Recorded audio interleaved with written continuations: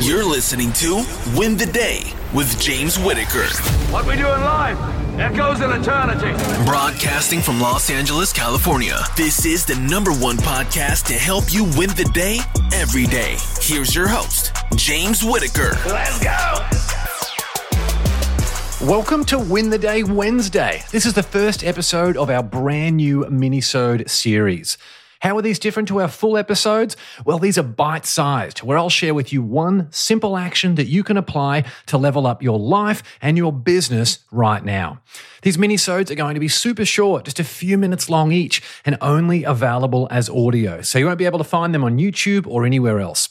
They'll be a great complement to the long-form interview-style episodes you're getting already and allow you to access a quick boost to win the day whenever you need it.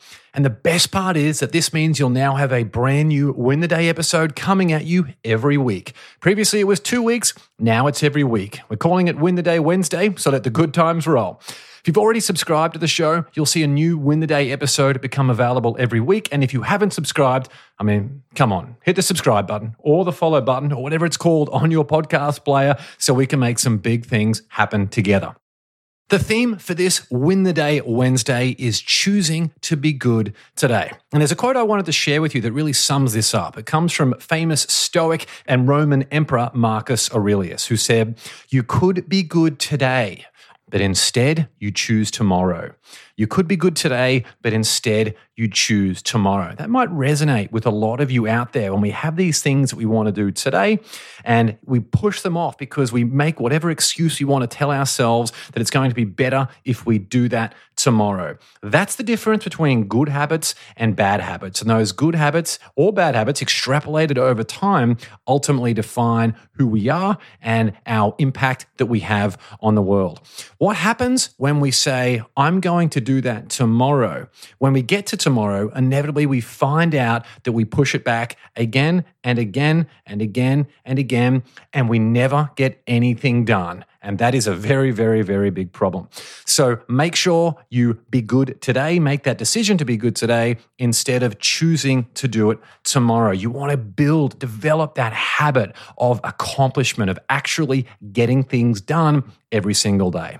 So what can you do to be good today? Great question. Here's a few simple tips to help you get started. First of all, make the decision.